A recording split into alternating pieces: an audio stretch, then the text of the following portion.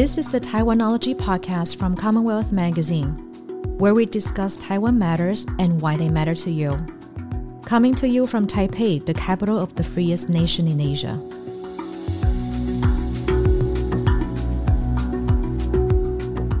Welcome to the Taiwanology podcast.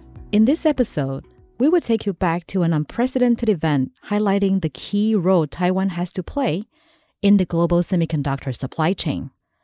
On March 16th, Commonwealth Magazine brought together in Taipei Morris Chang, the 91-year-old founder of the Taiwan Semiconductor Manufacturing Company, the world's most important chipmaker, and American historian Chris Miller, the author of the best-selling book Chip War, who is also a history professor at Tufts University.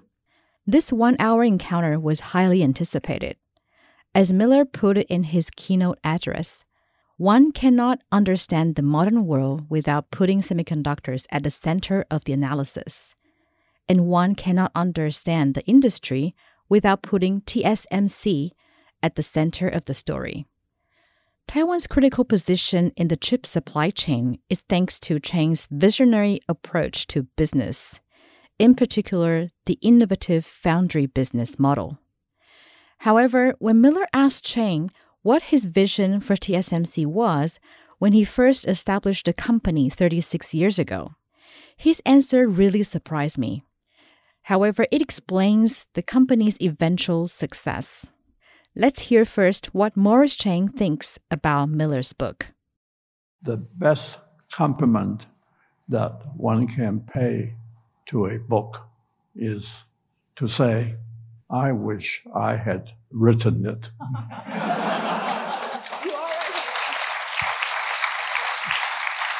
And that is the compliment. That is what I want to say about the book. I wish I had written it. Now, of course, I think Chris wrote it better than I could have written it. I have no quarrel with the book at all. And there may be a few minor corrections. For instance, I think that Chris probably overemphasized the government role in TSMC's formation. The government actually was just an investor. And frankly, it was not a very willing investor. But there was one guy, a key guy, K.T. Lee. K.T. Lee. If it weren't for K.T. Lee, the government wouldn't have invested. And after the government invested, as soon as we went on Taiwan stock market, as soon as we went public in the stock market, which was 1994. It was 7 years after we formed, after we started to do business. 94, as soon as we went public, the government started to sell their stock immediately. The government had 48%. And they really couldn't sell it fast enough. Now, of course, there was another form of support that TSMC got from the government. And that was the original group, I call it the nuclear group of TSMC. It came from the IC project in the Industrial Technology Research Institute, commonly known as ITRI. A part of the ITRI group came to TSMC when TSMC started. And that was about 120 people, including maybe 40 or 50 operators. And in fact, Philips, which was the second largest investor that I was told to have to get in order for other Taiwan investors to have enough confidence to invest in us. 48% from the government, Taiwan government, 28% from Philips, which I got. Even Philips couldn't sell our stock fast enough. So in order to allow them to sell the stock faster, we went public in New York also. That was the reason we went public in New York, in order for them to sell the stock faster. So when I realized that the government had sold down to 6%, I said, wait a minute, please stop selling. Now the government did stop selling, and I thank them for that. Yeah, and that's what they have now, 6%. Perhaps I could ask one question in response to that. All right. Which is when you founded TSMC and looked 10 years into the future or 20 years into the future, what did you anticipate? I need to answer your question perhaps in two parts. When we first founded TSMC, 87, frankly, I did look 10 years ahead. And I just wanted to survive. I just wanted the company to survive. I just didn't want to let down the government who had basically, funded half of it. But when we went into the 90s, when we were in 91, 92, 93, then my expectation rose. Actually, it was a case of continual rising of expectations.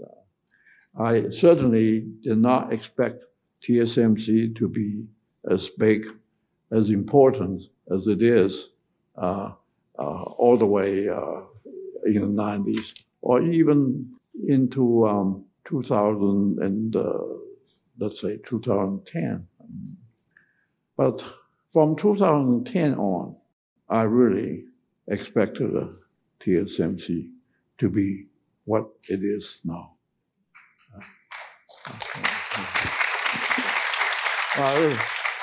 This is also like Gordon Moore. Gordon Moore was once asked, did you expect, this was when Intel was very successful.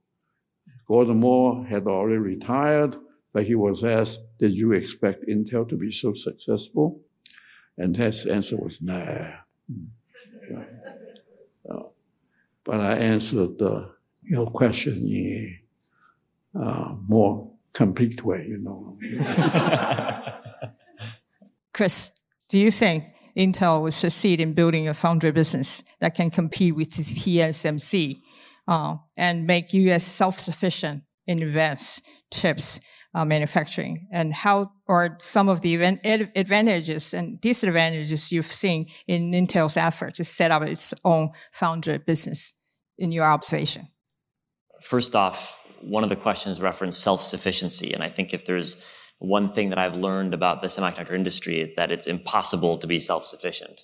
And if you look at the map up behind us, you'll see multiple critical countries that are involved in the industry. And so I think that any country that strives for self-sufficiency is likely to find itself spending a lot of money and getting less good technology as a result, which is why I don't think there are very many countries in the world that are actually seeking self-sufficiency. And certainly it's hard to find any companies in the world that would welcome that effort, because companies know their suppliers and their components come from all over the world. So I think self-sufficiency is probably not the right question to ask about any leading company or country. But in terms of Intel, I think one of the conclusions from the comments we've just heard is the challenges in setting up a foundry business model. And we've seen a number of companies try to do so and compete with TSMC with varying degrees of success, but certainly TSMC has vast scale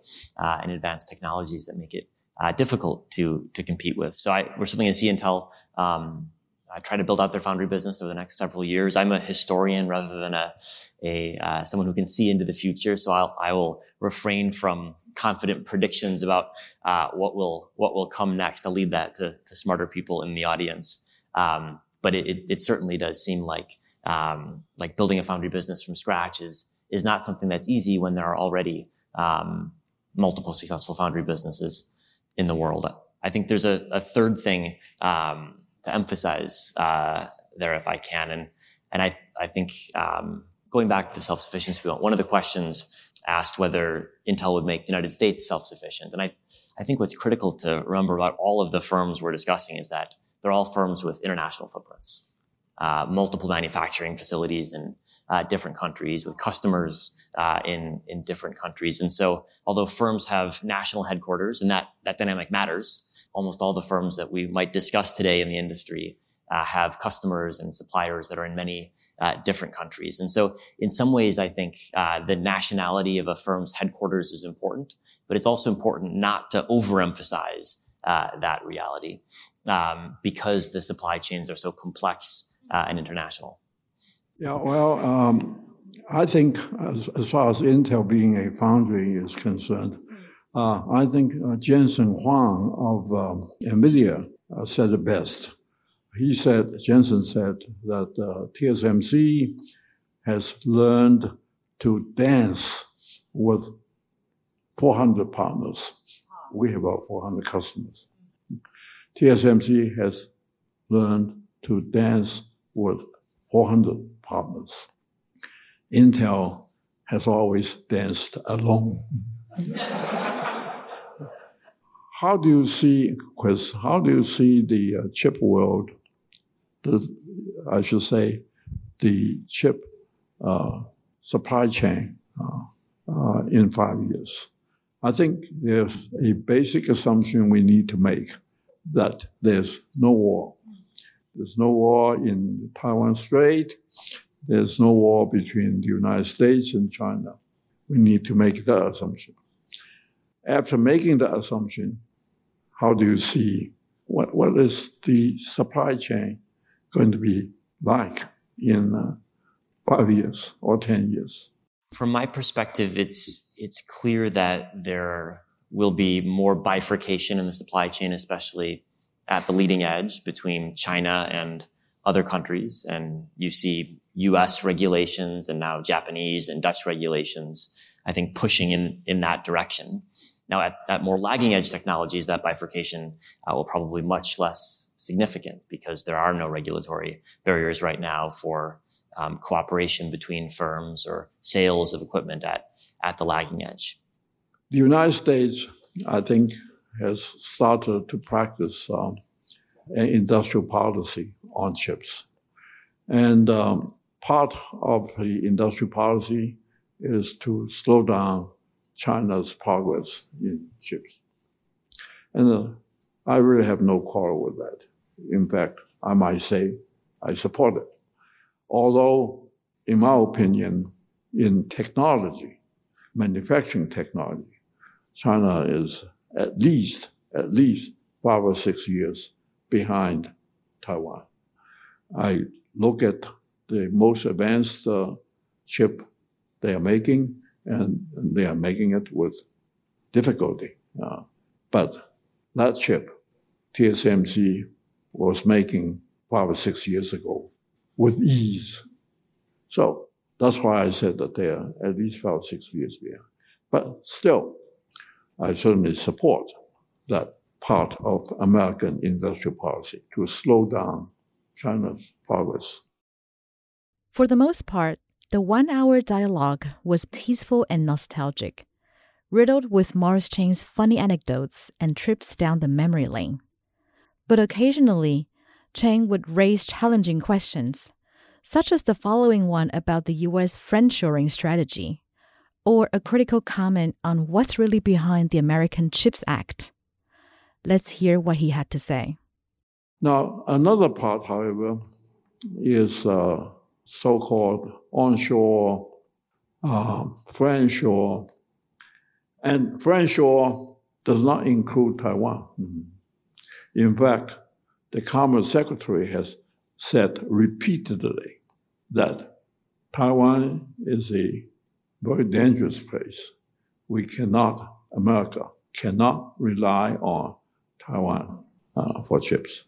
That's Secretary Raimondo, she had said that repeatedly, and sometimes even echoed by Janet Yellen, the Treasury Secretary. Now, that, of course, is, I think, Taiwan's dilemma. And actually, I wonder why, The United States already has, this is your number, Chris, 39% of the world, if you talk about everything, if you talk about equipment, manufacturing, design, and intellectual property, everything, the United States has already 39%, I think that's your number. And the United States has many, what you call choke points, equipment, manufacturing equipment, companies like Applied Material and Lam Research and so on, provide choke point equipment. And design services like Cadence and so on are also another choke point. And of course, the very large design industry, NVIDIA, Qualcomm, Broadcom, even Intel itself. So altogether, the United States, 39%. All right, so my question is, with the Chips and Science Act, right now, the United States has approximately 11% of the manufacturing. So what is their goal? Is their goal to go back to 30, 40%? Or is their goal just to maintain the supply that's essential for national security? If it's just for national security, it doesn't have to be very high, It's just national security. I mean, defense stuff, maybe only a couple percent, if that much, of the total chips manufacturing. So, I'd like to hear your thoughts on that. I think it's a great and complex question. I think if you look around the world, the U.S., at Japan, at Europe, what you find is over the past several years, there's been a greater sense of risk when looking at geopolitics, intensified by the Russia-Ukraine war. There's been greater thinking about business continuity planning, about worst-case scenarios, and that's coincided with more concentration in the chip industry. More concentration of memory in Korea, more concentration of advanced logic in Taiwan, and risk planning and concentration are two things that point in very different directions. And so I think right now the industry is at a difficult balance that it needs to strike, because there are extraordinary efficiencies that come from concentration. The economies of scale and chip making are dramatic, and we've seen the evidence of that. But there's also concern that if there's too much concentration and something goes wrong, the implications for the world economy could be quite large. And agree with, I think, what you were suggesting, that there's a balance to be struck between diversification and the benefits that come from that, and efficiency and the benefits that come from concentration and the scale that concentration makes possible. Well, I don't think you've told me what the goal is and why the United States is doing it. Anyway, but I can see the consequences. I think one has to realize that the pervasiveness, the ubiquity of semiconductors is primarily due to its ever cheaper cost. And back in the 50s, we were talking about transistors back then. We're not even talking about ICs. Transistor was $2 or $3, one transistor, $2 or $3, one transistor. Now, you pointed out in your speech before we started, now a cell phone carries maybe 10 or 20 billion transistors. And the cost of an integrated circuit is maybe, $20, $30. So just let's say that a transistor is not $2 or $3. It's $1 nanodollar. 1 billion times. Nano is a billion. 1 billion times the transistor. It's just about the most disinflationary thing. All right. Now, if you give up the competitive advantages of Taiwan and move it to the United States, move the manufacturing to the United States, all right? The first thing that's going to happen, and in fact it's already happened, is that the cost is going to go up. And our estimate of the U.S. cost was 50% higher than Taiwan cost. I found out that was an underestimate, perhaps a far worse underestimate than I was underestimated.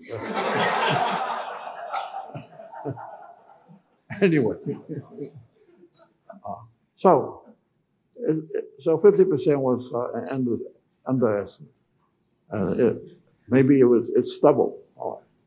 So you immediately introduce not the continued price decreasing trend, but immediately it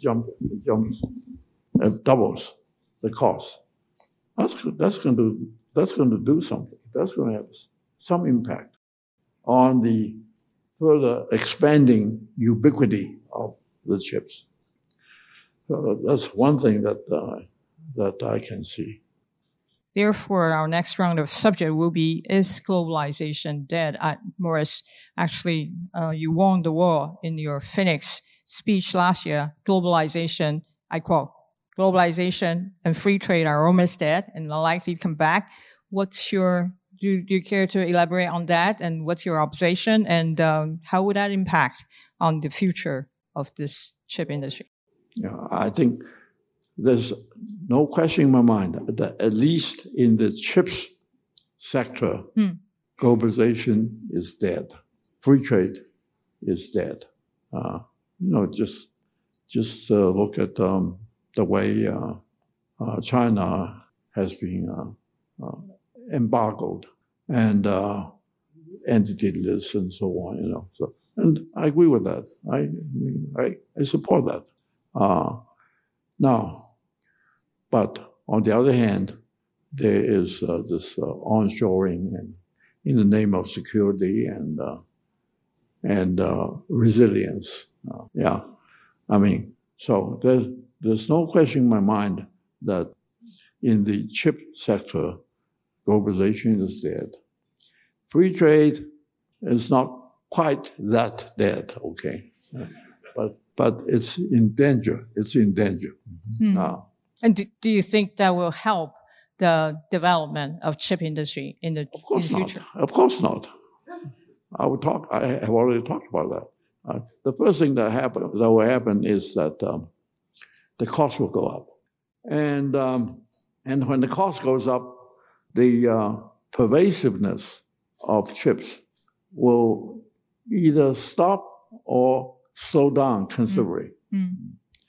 So we're in a different game. We are going to be in a different game, What's your response to this? Would that help the technology in the future?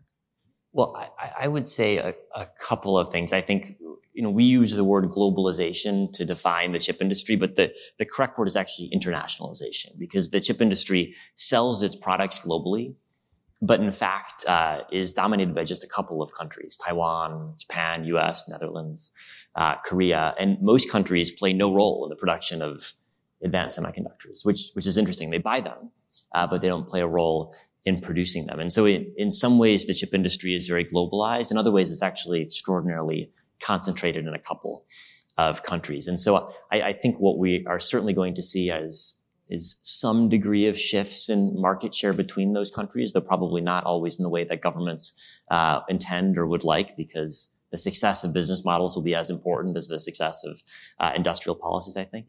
Well, I think this is one point of disagreement, maybe. I think it's indeed concentrating in a few countries because those few countries have competitive advantages in what they are doing. The U.S. has an enormous competitive advantage in design. That's why most of the fabless companies, most of the design companies are in the U.S. The market, the designer should be close to the market. And that is one reason why the U.S. has a competitive advantage in the design sector. On the other hand, Taiwan and Japan, maybe, and South Korea, they have a competitive advantage in the manufacturing sector. It's mainly the people and the work culture in the country. I think somebody said something about the work culture that was very well said. He said that if a piece of equipment, in chips, we run continuously. We run 24 hours, 24/7, continuously, because the facilities, the equipment are so expensive that we can't afford to stop running even for a few hours. No. Anyway, somebody said that when a piece of equipment broke down, 1 o'clock in the morning, then in the U.S., it will be fixed by next morning, 9 o'clock. The guy will come into work at 8 maybe, and he will fix the equipment.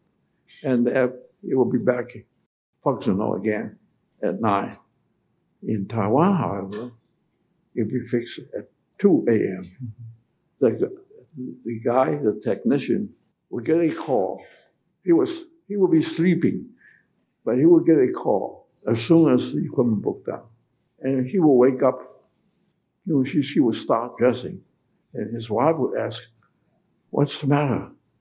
And he will say, "Yeah, something broke down. I need to go to the factory to fix it." And the wife will go back to sleep again without saying another word. That's work culture, competitive advantage. Taiwan has quite a few of those. And we get very, very professional, hardworking, and skilled technicians. Anyway, it says time is up. Yes. The COVID-19 pandemic has brought to the fore the importance of chips and contributed to a growing trend of countries building fabs all over the place to try to ensure a stable supply of semiconductors. How is that going to work out for everyone? Dan Neistat, Vice President of Triorient Investments, wrote an opinion piece after attending the event. He believed that the effort is going to cost billions and it's not going to be enough. That TSMC's factories are all in one location should come as no surprise, he wrote. He believes the problem for governments, military, and business planners should be to carefully protect the places where innovation takes place. Or, as Andrew Carnegie, the 19th century American industrialist, said, "Don't put all your eggs in one basket is all wrong, I tell you. Put all your eggs in one basket and then watch that basket." Thank you for listening to Taiwanology Podcast. If you like our show, please subscribe, review, or leave a comment. You can find our shows wherever you find this podcast.